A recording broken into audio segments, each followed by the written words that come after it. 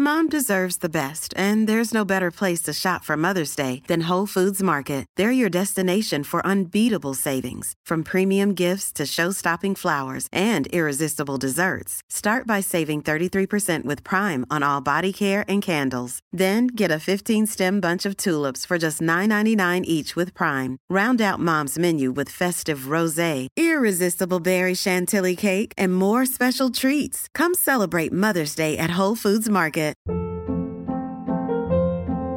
Hold up. What was that? Boring. No flavor. That was as bad as those leftovers you ate all week. Keke Palmer here, and it's time to say hello to something fresh and guilt-free. Hello Fresh. Jazz up dinner with pecan-crusted chicken or garlic butter shrimp scampi. Now that's music to my mouth. Hello Fresh. Let's get this dinner party started. Discover all the delicious possibilities at hellofresh.com.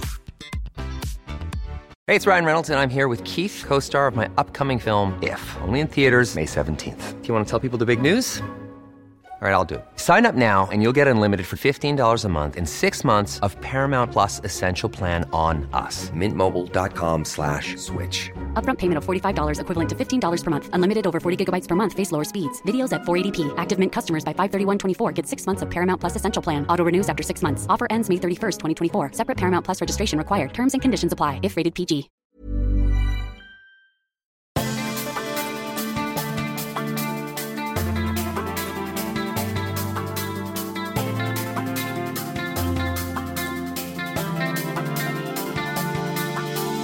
Welcome to the Storytelling Lab, where we break down how to get to the heart of your story and the hearts of your audience to leave the greatest impact possible. And now here's your host, a filmmaker and competitive storyteller, Rain Bennett.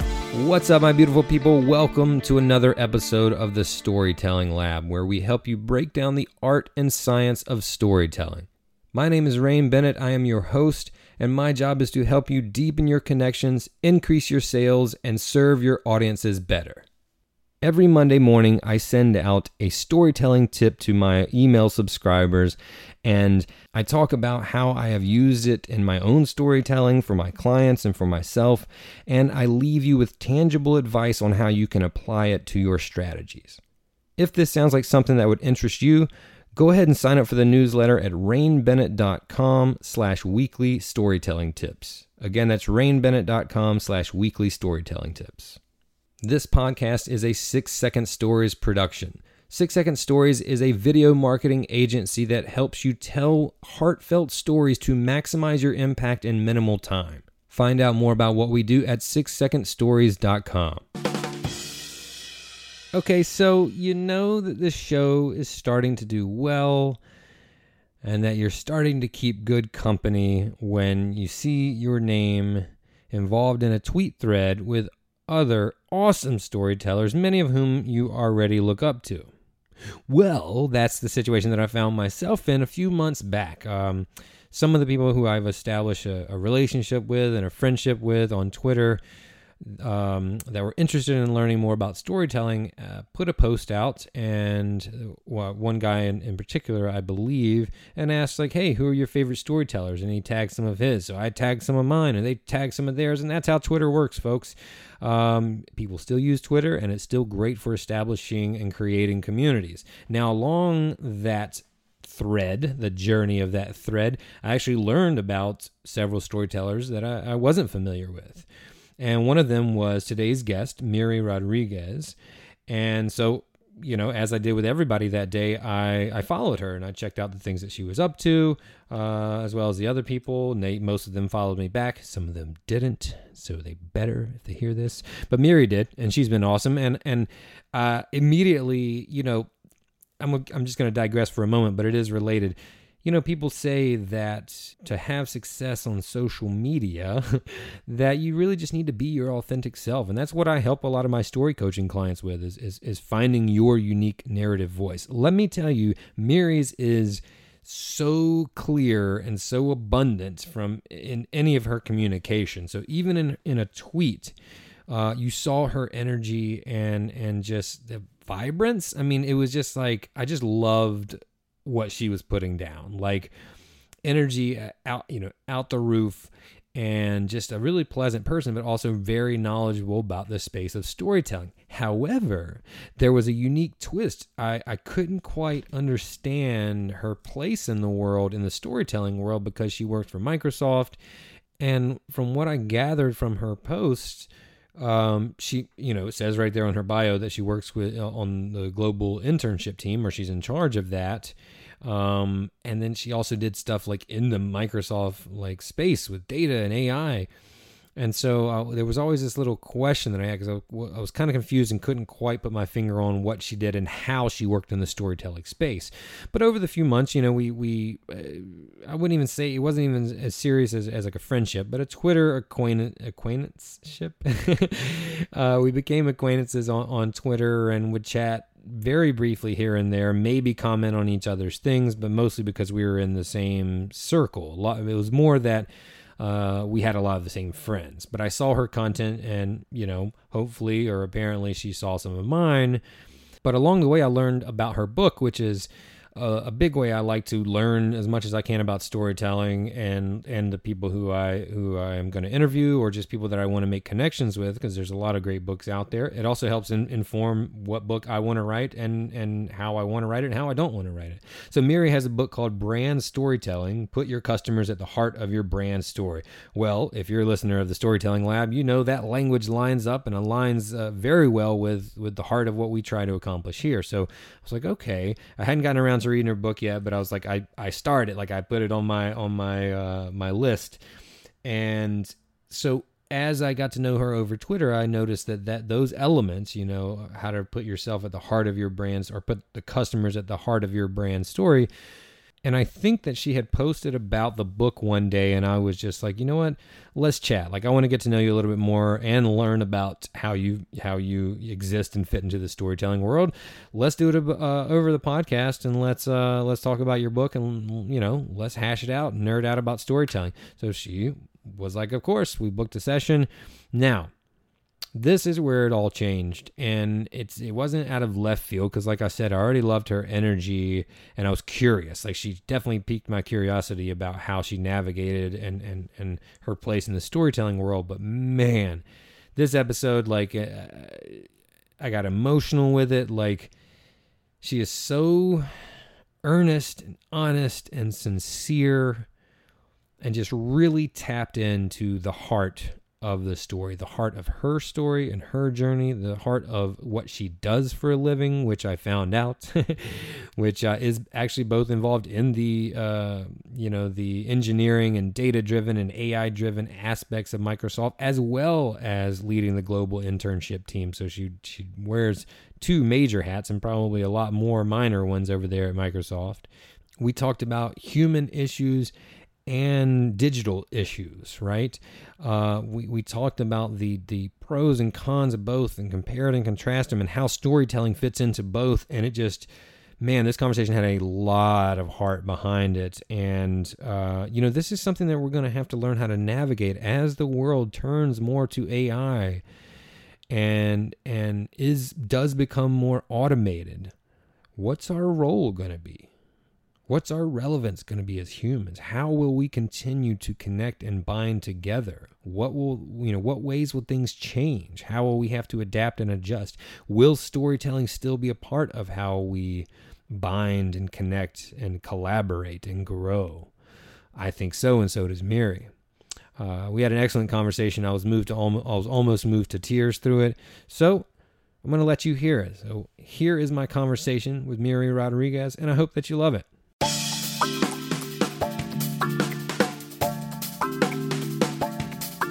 So tell me a little bit about, I want to understand a little bit more about what you do. And right now, we were just talking before we started recording, everything's kind of upside down. You're in Miami, so that's a good thing. But there's also a lot of challenges that we're dealing with. Yeah. So tell me a little bit about what you do. And then I'm also interested, like, how that's changed. Like, what's your day-to-day now? Like, you talked about you have a busy week coming up, but like, what's the things, the tasks that you're actually doing?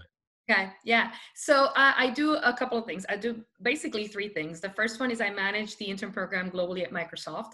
So Okay. I basically lead the umbrella of offerings of internships that we have globally. I work with regions. I have a team in HQ that helps us manage the program, the events, the actual experience, intern experience, end to end. I don't recruit. I partner with our recruiting team to bring Uh-huh. those interns in, and then once they're here, they're kind of mine to manage. I also do storytelling at Microsoft, and I used to do that full time within engineering. So I was moved to the engineering space to do stories about digital transformation, how we were moving our data on premises to the cloud. And there I learned to actually use the design thinking techniques for storytelling, which I implemented, and they proved successful. So I didn't know how to drive those technical stories in a successful way. I was just creating stories and telling them, and it wasn't working. So I learned to implement design thinking, which eventually ended up being my book. It's how to use design thinking to design your stories, not just tell them. And out of that, see, I knew there was some kind of thing going to pop They're up. going to This is my, find my you one virus way or thread. another, Mir. It's actually my virus thread popping up. Uh-oh. Yeah, something up. Anyway, so It's me. and It's then the other probably me. Like, yeah, you're talking to you're talking weirdo. to Like, this is not cool. Abort. Not a good thing. Exactly. And so with that approach, that model that I use for storytelling, Yeah. it quickly propagated through Microsoft and outside Microsoft. So I found myself actually consulting and doing some just consultant work outside Microsoft for brands, which is what I do on the side. So it's my side hustle, and I still do it at Microsoft. So I do it for many organizations, and I teach them how to design their stories rather than tell them.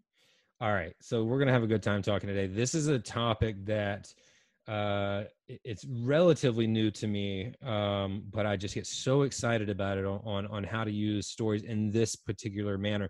On the show, we talk about storytelling from a variety of perspectives and angles and in different capacities.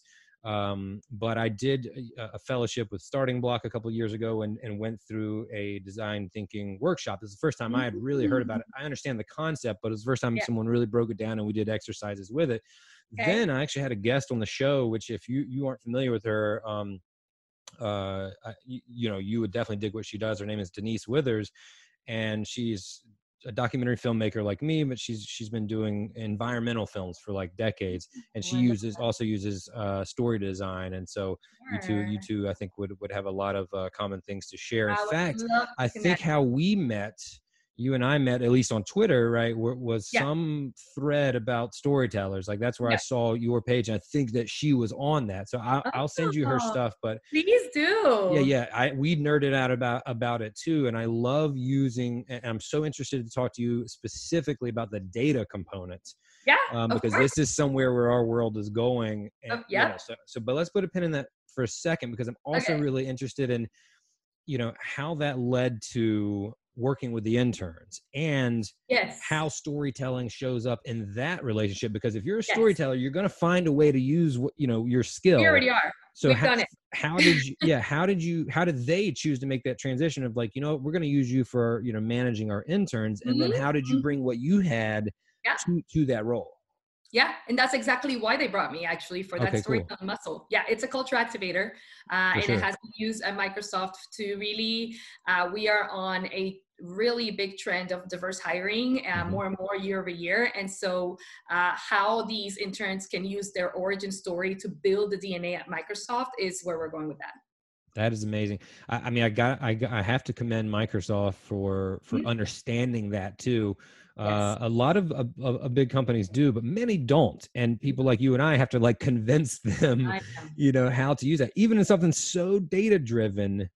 The role that stories can play. So I think that's really cool. And I want to learn more. I mean, I want to learn more about the relationship that you help cultivate with those interns. What are the things those young people are struggling with in their stories at that moment when they come to you? And like, what is the journey, if you will, the story that you kind of help guide them on? That's the role it seems like you play, right? The guide, the mentor. Right? That's right. That's right. Yeah, it's driven around empowerment. So each story Hmm. has a theme, as you know, as a storyteller. Our theme at Microsoft is empowerment, and it's empowering everyone, and that includes our interns. So it's how you use that theme to empower yourself in your origin story. Why did you come to Microsoft? How are you using the platform? How are you empowering yourself? And then how are you empowering the world with that?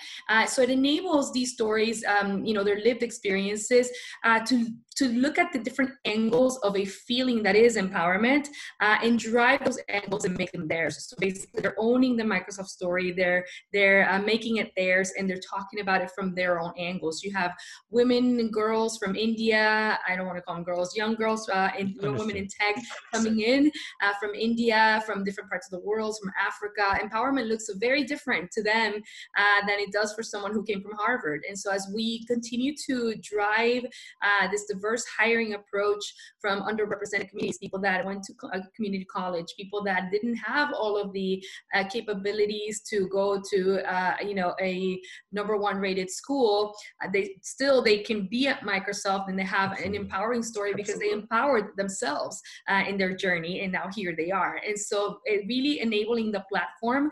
We have we call it a radio show. It's called Culture Hour. Used to be called From Job to Dream Job. In this place, we allow interns, past interns, and people, leaders at Microsoft, to join us and just really talk about how to turn their job into their dream job, bring to themselves, bring their passions, and really contribute to that building of the DNA at Microsoft.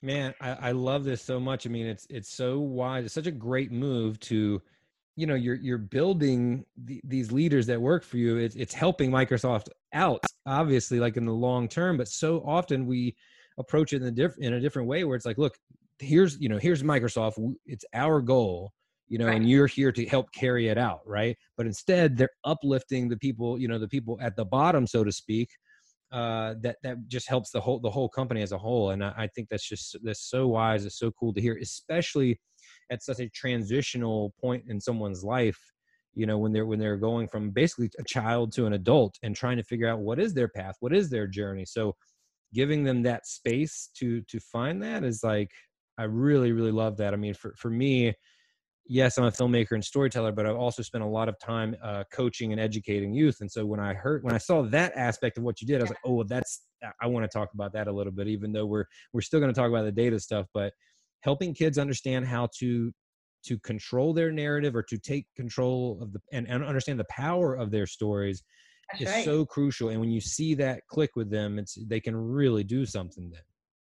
Absolutely. We also have something called co-creation that kind of evolved from a need where we had a little bit of resources in different parts of the world. We offer internships all over the world, so it's not just in HQ. While we do bring some interns internationally from all over the world to Seattle, there's internships being served in other parts of the world, of course.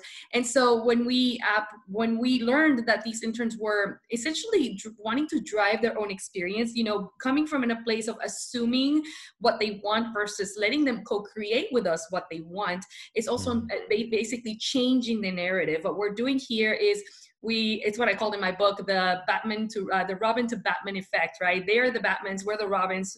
They're the superhero of their own story. We enable them, we're the psychic. And we've seen incredible results from them really owning their own experience and really changing the narrative from an internship perspective. I get to see year over year what works and what doesn't, because they tell me. They are the ones who say, hey, Miri, we have a speaker series. We want to hear more from these type of speakers. We want to learn more about this space. One of the things that we know is that they want to learn beyond their scope, what they came to do at Microsoft. They want to learn they're so hungry for learning everything. And so one big hit last summer was quantum technology. They wanted to learn about it. Even if they're not directly in the space, it's definitely a really curious, a new technology for all of us, including Microsoft. And so they wanted to learn more and more. So we got a leader in quantum, and they delivered how to build a quantum computer. And it was a huge hit. It was actually one of our most attended events globally. So we're doing it again this fall. And it's really because they're telling us, they're guiding the narrative, as opposed to us or me as a leader really thinking what they might want or like. Yeah, it goes back to that pivotal skill of a leader to listen, right? And not just talk. Yeah, it's actually, we talk about that so much. I think it's so funny because everybody knows that as a Right. concept, but to really apply it is so It's hard. difficult. It is. And for me, listening was just like, okay, I'm going to look at the surveys year over year. They're going to tell me what they want, and that'll represent. But it's the active piece of that is truly enabling your audience. And that goes also to storytelling. And something that I'm learning more and more is the audience is part of the story, even Big when you're time. landing. So they are owning the story and the narrative, and they want to guide it.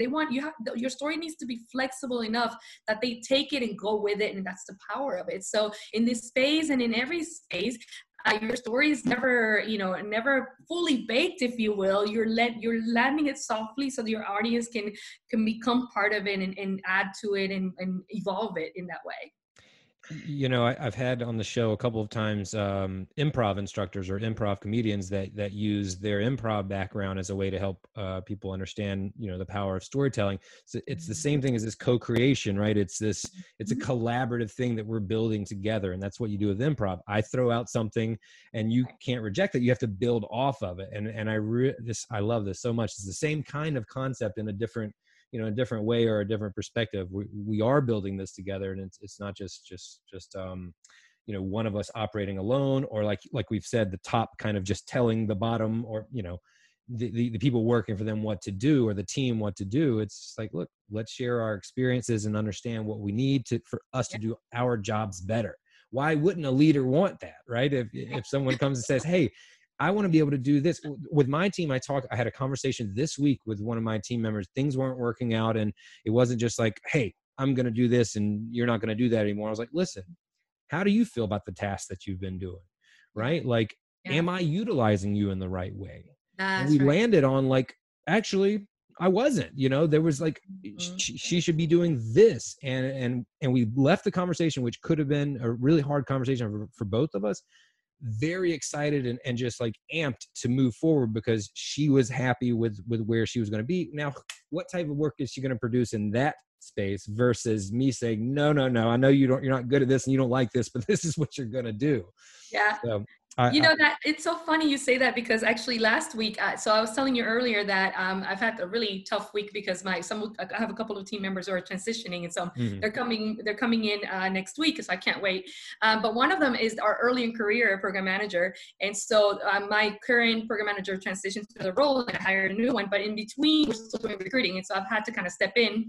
And I don't really know the space well, to be honest. I've let the program manager manage their piece, and so, but I had to deliver a training this week, and I didn't know enough. And I was like, I don't know enough. And so I pulled in one of our Finder recruiters, and I said, hey, can you partner with me? And you're the audience, you know what you guys want. So let's build this deck together. And we did. And of course it landed perfectly well.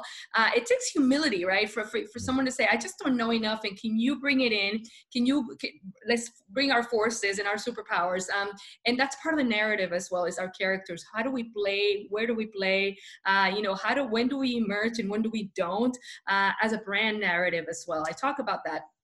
And I've learned that there's this empathy factor when it comes to storytelling. In our brand storytelling schemes, it's not just talking about the narrative, it's living it out loud. People feel that, they feel that you're living the narrative. And one of the things that I get a lot of feedback on, positive feedback, is, hey, Miri, you live the brand, you live what you're talking about. Well, if I didn't, I wouldn't be here. It would be a lie. Like, I'm not going to be part of a narrative that I don't believe in, that I'm playing a character in, right? It's not going to work for me. So there's got to be heart in the story. You have to believe in the theme, and you have to be an active character.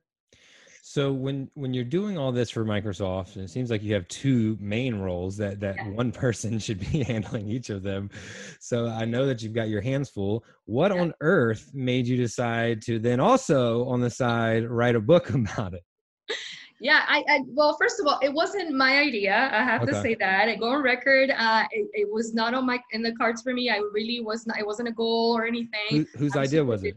It was the publisher's idea. I was speaking in London, and I was delivering a keynote on storytelling and talking about the design thinking principles.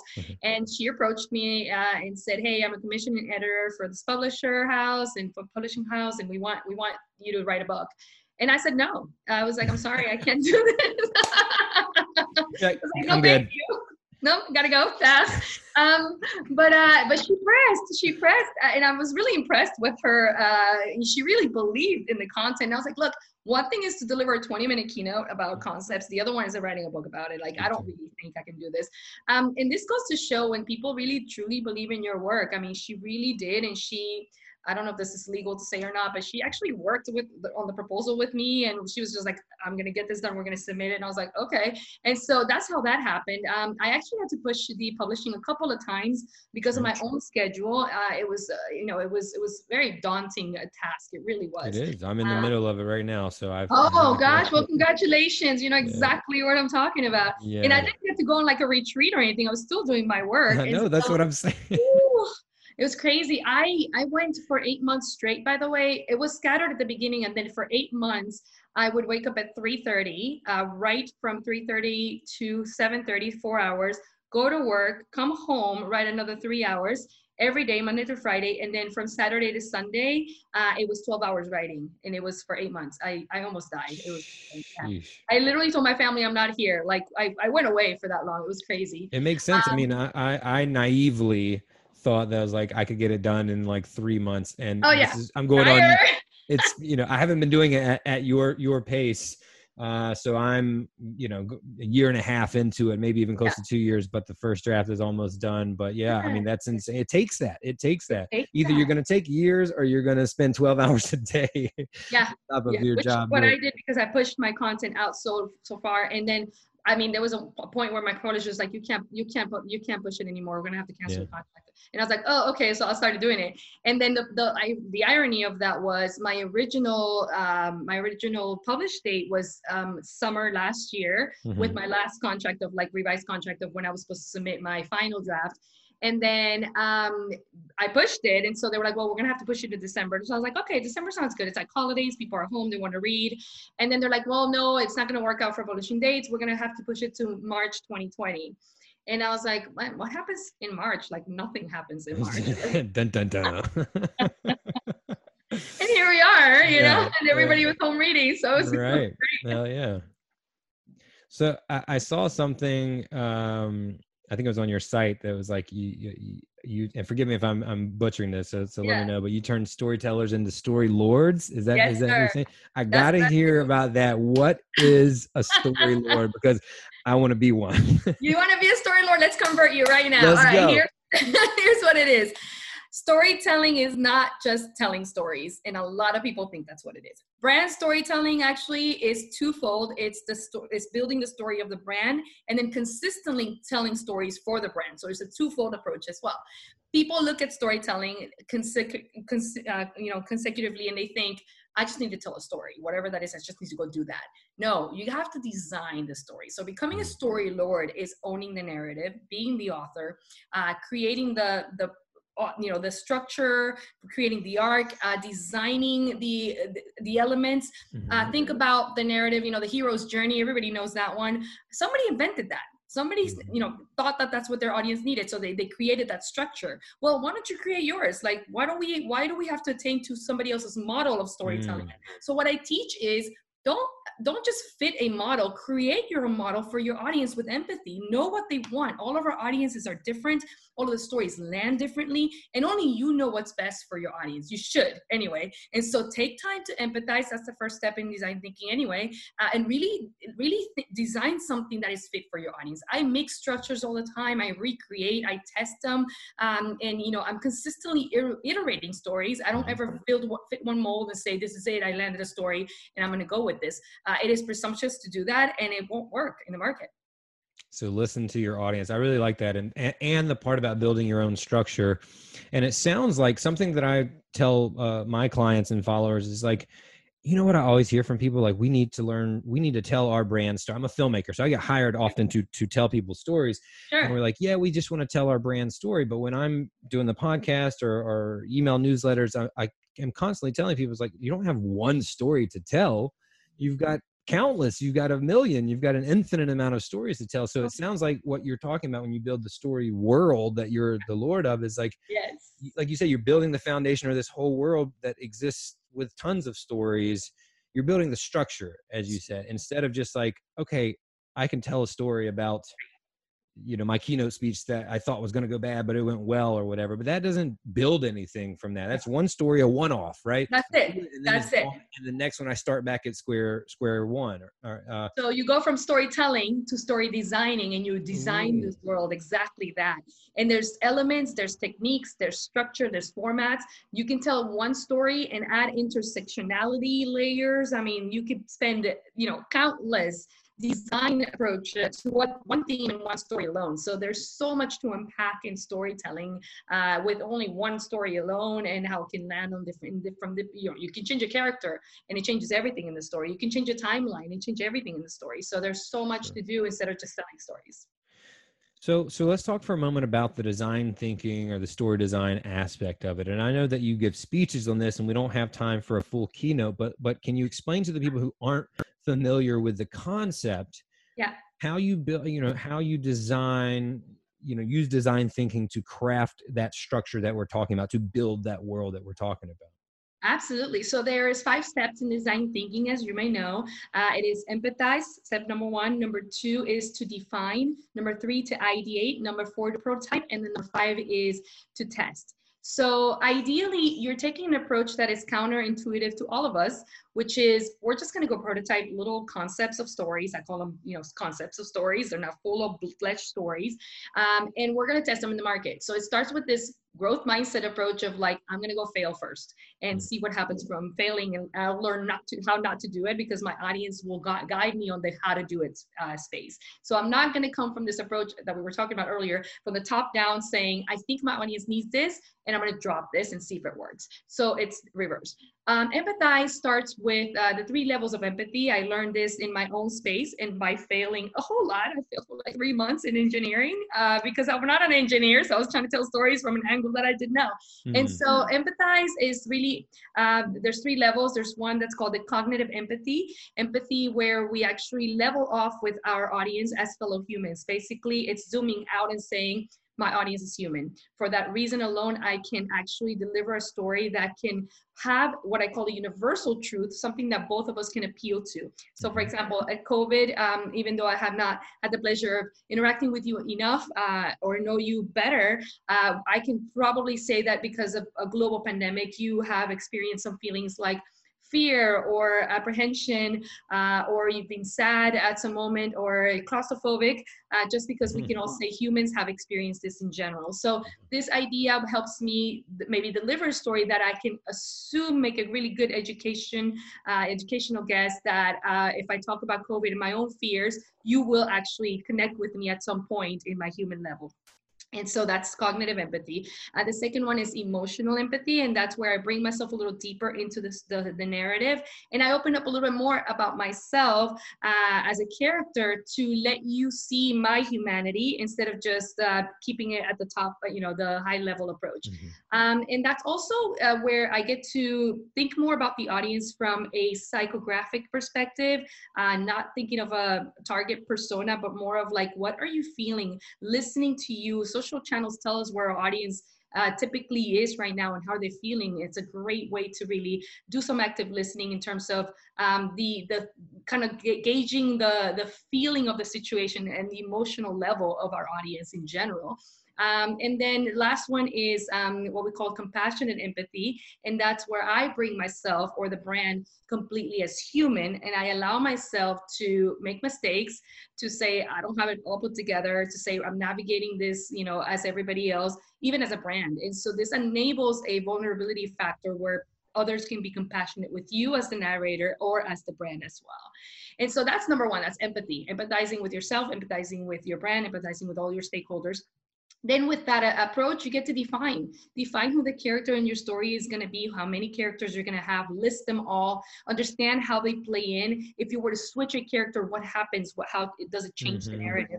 You define the plot. You know this as a film director, producer. It's all about basically doing the end-to-end approach to what the story is going to do and really giving the story a mission. Why are we telling the story? What's the point? What do we want our audience to feel from the story in the end? As you said, there's many stories, so we can take that approach and say, okay, what is the end goal first? I'm defining the end goal for my story and work yourself backwards. And then you get to have the fun part of it, which is actually brainstorming ideas, ideation phase. In this phase is where I ask people, even at the brand story level, to ask themselves questions, get curious about the story. If you were to give your story a color, what would it be? If you were to give it a smell, what would it be?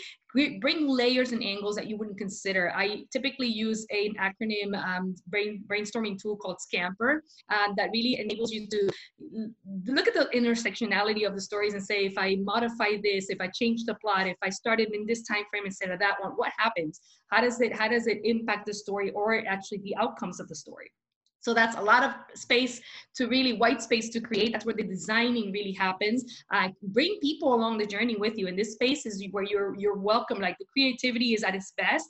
I typically bring people from who would represent my audience and tell me where I'm wrong in this part piece, where I'm looking at, what am I missing in the storyline, because they can tell me this is my blind spots. And so there's a lot of brainstorming tools that you can use, mind mapping, get creative.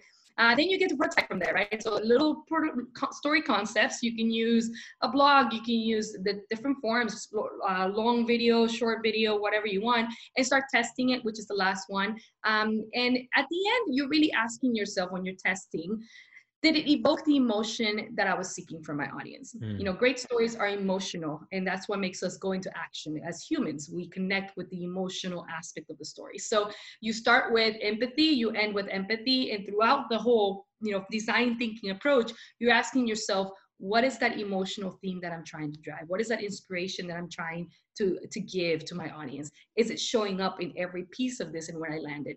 And you'll know when you land it. And if it's a prototype, it's going to be a small, low cost, low effort. It's not going to be a big production.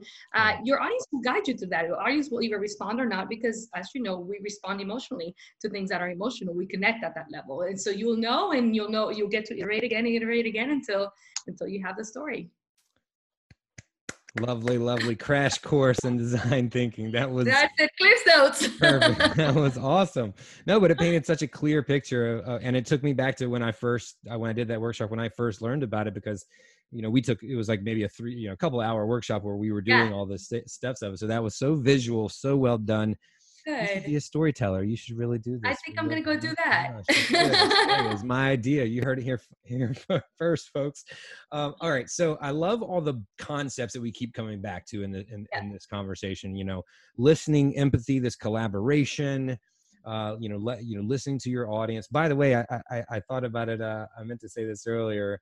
You know, how you ended up with your book is by doing what? By listening. You didn't want to write the book. You listened to the person who was like, no, there's some people want to hear this. I want to read this book. And you still were resistant, but you listened. And so it's funny. We've been talking about that. And I was just like, you were a living example of that. You're like, I don't want to do that. But you're like, well, if somebody wants it, I give it to them. I give them what they want. Absolutely. So empathy is one that you know, it's one of my favorite concepts, and is one that has come up a lot in this one. And you also said something earlier about humility. Yeah. And it reminds me of this book. I don't know if you've read it. And I forget who wrote it. I don't think it's there. It's downstairs right now, but it's called Humility is the New Smart. I have not. That sounds so good. You're going to dig it. I'm going to send you the link when we're done. Okay. A couple of people that wrote it, because it was based off of some research. But the concept, and this is, you're going to see where I'm leading with this, because this is going to tie back into what you do and where you do it. The concept is like, hey, we're moving in a direction, you know, whether it's AI, basically, where things are being automated and AI is kind of taking over a lot of the jobs and responsibilities that we have. And if we try to dig our heels in as humans and compete with machines, with robots, you know, with computers doing, you know, certain tasks, we know how that story is going to end. So the thesis of the book was about being, you know, instead of you're not going to outsmart a computer, right? No. So instead of trying to, you know, the highest performers in the future, deposits are not going to be like the smartest people in the room, but people who can collaborate with one another and be humble enough to learn how to work collectively, because that's the one thing that the computers can't do at the moment. You know, so it's all about, you know, these skills that you see artists having and storytellers having, right? Is being able to be free flowing and collaborate with people. And so I'm going to send you the link. It's not even, Please it's kind of do. it's an underrated book. It's not one that you hear a lot of buzz about, but I heard someone Mhm. mention it and read it, and it's amazing, especially with what you Please. do. So this is what I want to talk about for the remainder of our time, and what Okay. you do at Microsoft, especially, you talked about coming in and telling stories for the engineering team Yes. or department and failing in that, Yeah. because that was a world that, that was a new world for you, It was. your story. So I want to ask is, like, what is in your opinion, what's Yeah. the importance? Will there still be a place for storytelling, human emotion and connection as we, get closer to this world that's dominated by artificial intelligence and very data driven processes? Yeah. My next to last chapter is all about that, is the future of storytelling. And I talk about my experience within AI, because so when I came to do this work of storytelling at Microsoft, it was actually data and AI were my functional areas. There's 6 functional areas at Microsoft, and mine were data and AI. Right. So I was stunned to find what our technology is doing right now, what we are creating. I was also scared to learn that if we did not look at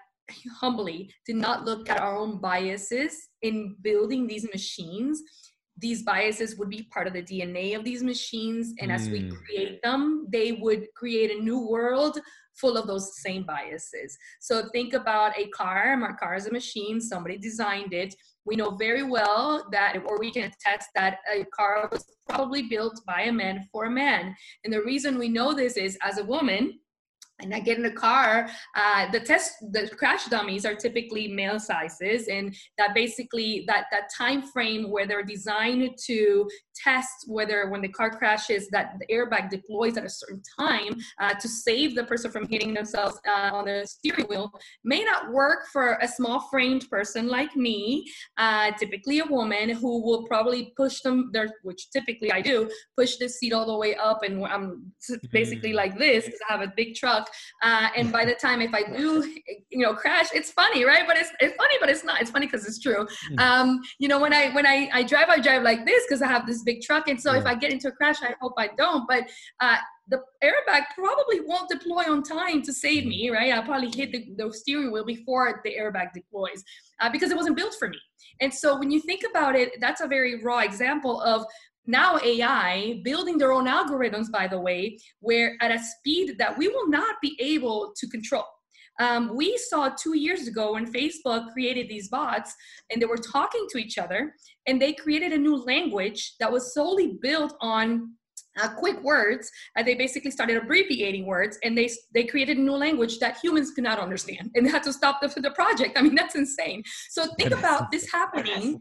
It's insane. And so think about what will happen when these automation begins and these machines begin to build their own algorithms, and we can't stop them. And if there's no empathy built in them.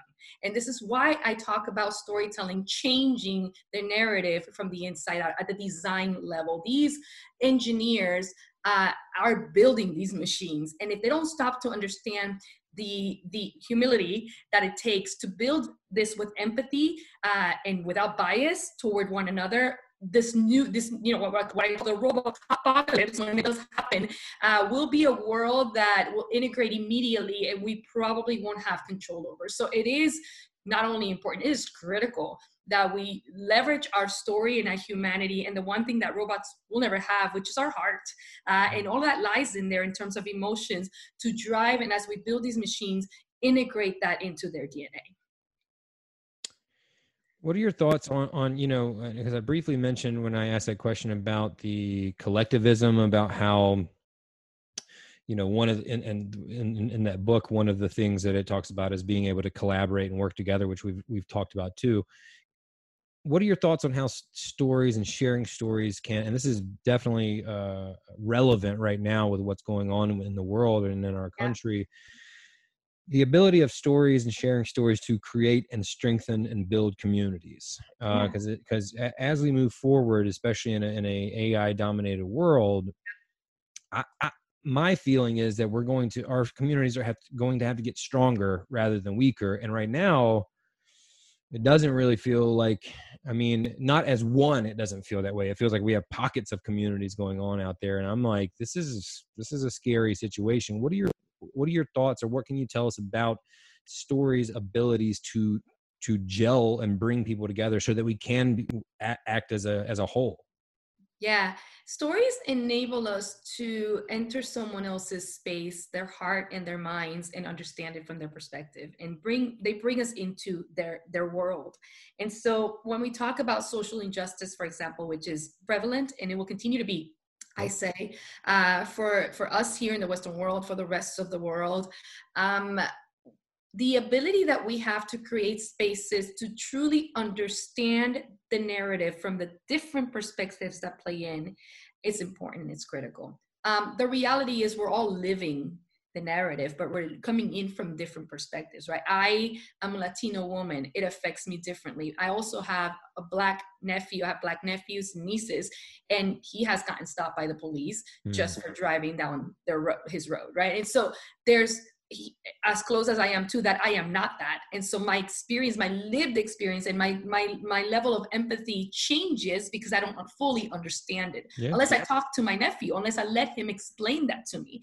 And so what we can do with storytelling and the ability and the power that it will have going forward for all of us when you talk about society and community, and really building that from the bottom up, is enabling the space for the narrative to understand the different perspectives. None of them are wrong, and none of them are, none of them are wrong, and none of them are good or bad. They just are. They're just all of our lived experiences. And when we build them together and bring them, we can see the different angles that this one theme is driving for all of us. And we can get to understand how all of us are impacted differently at what levels, and then bring the solutions. I think we are so quick to drive solutions without fully understanding. I mean, we talk about things like allyship.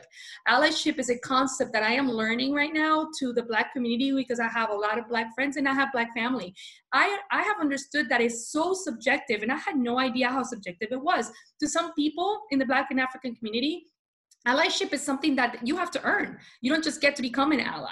And so I had no idea. I was like, okay, I'm learning that. But I couldn't learn it if we don't have the space to talk about it, right? So back to the interns, we're creating open mic experiences called the Black Experience. Tell us what you're living right now. Let us understand. Let us just listen. We're not bringing solutions or pretending to. We just want to understand your space, your character play in this story. Whew, that was really good. And this is something of particular interest to me. I'm married to a Black woman. We're raising a biracial child, biracial daughter. Wow. And so I have to listen and understand other people's experiences to understand what she's going to go through. If I try to teach her how I approach the world as a white, straight man, it's a hell of a lot different than what she's going to be faced with. So I have to listen to my wife and other people, and people who are biracial, who my wife don't understand their journey or their experience, for me to do my job well. Otherwise, and this is a point that we butt heads on a little bit, because I might tell my daughter how I would approach things, which I'm gonna be very honest, as a white male, like, you think you can do anything, and you're just like, oh, don't take that shit. You do whatever you want to do. And my wife's like, she can't do that. And to your point, or to piggyback on your point, if we don't share those stories and we operate in our silos, in our own little compartments and boxes, then we never understand that. And so I love what you go build more cars. You're gonna go build more cars. That's what you're gonna do. Oh my God, I'm so glad that I had you on the show. But we won't. I love what you said, that we're not trying to solve the problem right now. The first step is just the understanding, is the empathy, is understanding that all of our different stories, and also that none are good and none are bad. They just are. But we have to understand. Oh my God, I'm about to blow it away. What we're doing here, what we're talking about here, is taking all these collective stories and making our story world out of it, right? We're becoming story lords of it, but it takes each one of these to create that bigger picture. You know what I'm saying? If we tell stories, we're dumping content, hoping it lands. If we're building stories, we bring everyone and we build together. That is becoming a story lord. We don't need to say anything else. that's the end of the show. I think you just killed it. Let's go home. I'm done. I'm sorry. You slayed it. You slayed it. I mean, it's very, in all sincerity, it's very clear why, you're great at what you do. But that last part just, hit home for me very closely. And I agree wholeheartedly with it. And it's something that we all have to do to seek the way forward. It's not, we see it on both sides, people not being open and sharing those stories, and it's not going to be easy. And we don't know what allyship looks like, but there's only one way to get there, and that's by being open enough to share these stories. So I think that's a perfect note to end on. I mean, that's far away from Microsoft intern teams, but not really. I mean, it's people. Really. It all comes back to people, and I'm so glad the conversation went there. Anyway, this was a pleasure, an absolute pleasure. Before we go, and I'll put the links in where everybody can buy the book and find your content, which is great for everybody listening. Your stuff, I love seeing your tweets and the information you put out there, on a day-to-day basis. But I want to know, what are you excited about? What's coming up? Like, what are you working on? Anything that, we're almost in 2021 now. So like the book came out this year. Yeah. What are the butterflies in your stomach, about right now for the near future? Well, I want to break the news here. Actually, I didn't plan on sharing. I literally baked this in my head over the weekend. So, and I'm just going to throw it out there. Oh. I'm understanding something specific to women and discrimination between women. And and this is based on my own experiences, my girlfriend's experiences, being and teaching and coaching many young women in tech. And now being in a space, ironically, where I came from I pivoted my career at Microsoft 4 times. And so I've been in the, engineering space, in the ops space, in the customer service space. And then now I'm in HR, which is mostly women, which is in the industry where you represent less than 2%, but within the org where it's a lot of women. And so it's new to me. And I'm learning a lot from being in this new space. I've been there a little bit over a year when I moved over to do internships. And there's a type of discrimination that occurs within and between women, and we don't talk about it, and I don't think we've labeled it. So what I'm excited about is researching more. I've already read a lot of information on the biological piece of this, but it does exist, and there's a lot to unpack in how we can best label it and talk about it and bring ourselves to balance it, because there are, injustice exists when we have, and discrimination when there is privilege. And the reality is how women view themselves and the privilege that means to us, what that means to us from a woman to another woman. It's not racial or gender. It could be socioeconomic. It could be affluence in different areas. And so that creates an imbalance, and that creates injustices in between our own gender. So that's where I'm going to go with that.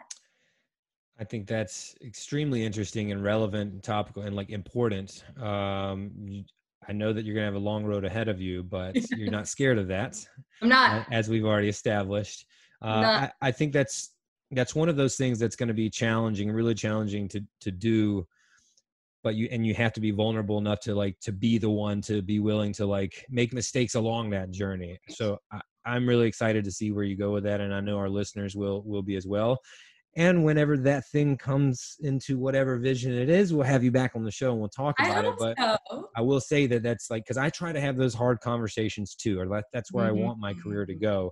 And you have to be willing to put yourself out there and be okay with the criticism, because you won't get it right. Back to what we were saying, it's not about right or wrong. It's just about starting to open the doors to have these conversations. You may not get it perfectly right, but you will take the next step in order for us to all eventually, get a better understanding and get it right. So that's exciting.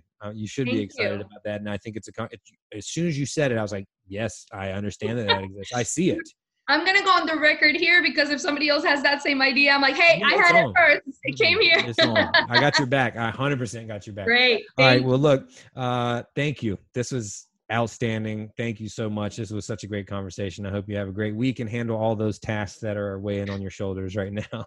Hey, thank you, Rain. It was a great pleasure. Say hi to your wife and daughter. Thank you for the opportunity. All right. My name is Rain Bennett.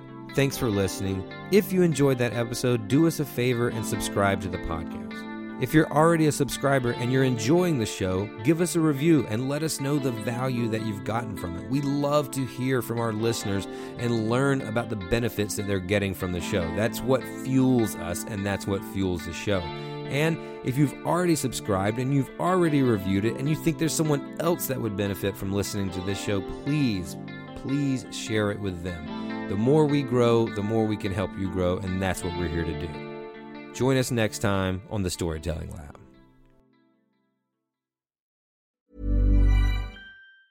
Mom deserves the best, and there's no better place to shop for Mother's Day than Whole Foods Market. They're your destination for unbeatable savings, from premium gifts to show-stopping flowers and irresistible desserts. Start by saving 33% with Prime on all body care and candles. Then get a 15-stem bunch of tulips for just $9.99 each with Prime. Round out Mom's menu with festive rosé, irresistible berry chantilly cake, and more special treats. Come celebrate Mother's Day at Whole Foods Market. Ever catch yourself eating the same flavorless dinner 3 days in a row?